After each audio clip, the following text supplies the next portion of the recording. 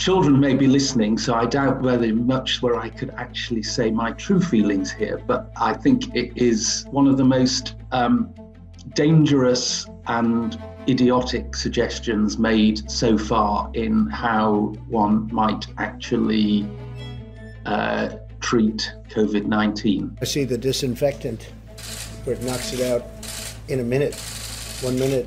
And is there a way we can do something like that by injection inside or almost a cleaning? Because you see it gets on the lungs and it does a tremendous number on the lungs. So it'd be interesting to check that. Injecting disinfectants into people will quite often kill them.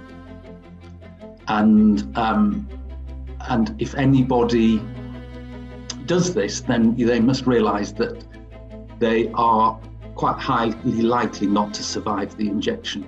I mean, it is hugely irresponsible because sadly, there are people around the world that might believe this sort of nonsense and try it out for themselves. But I didn't think we could get as low in the advice around COVID-19 as we did last night. Supposing we hit the body with a tremendous, whether it's ultraviolet or just very powerful light, and I think you said that hasn't been checked, but you're going to test it.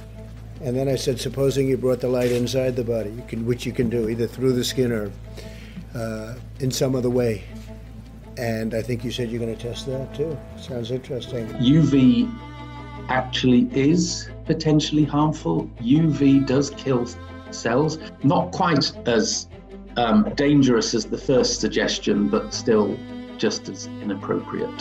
The simplest terms, how dangerous is it to have a sitting president raise medical treatments that have no basis and in fact might be dangerous?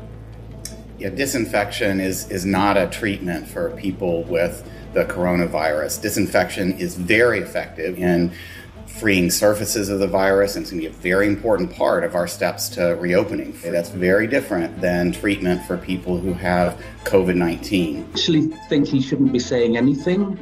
I think he should be leaving it to his doctors who know what they're talking about to advise the American public. This is a conversation that occurs every day in America between a patient and a doctor. I've been in that position. I'm sure Dr. Gupta has as well. And it's really important that we address them because people will ask those questions of us.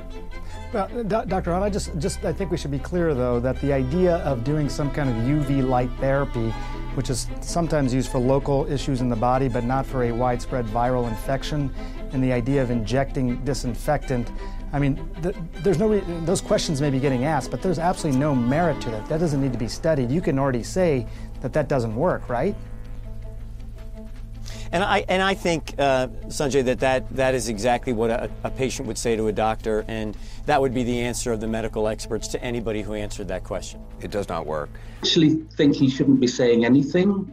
I think he should be leaving it to his doctors who know what they're talking about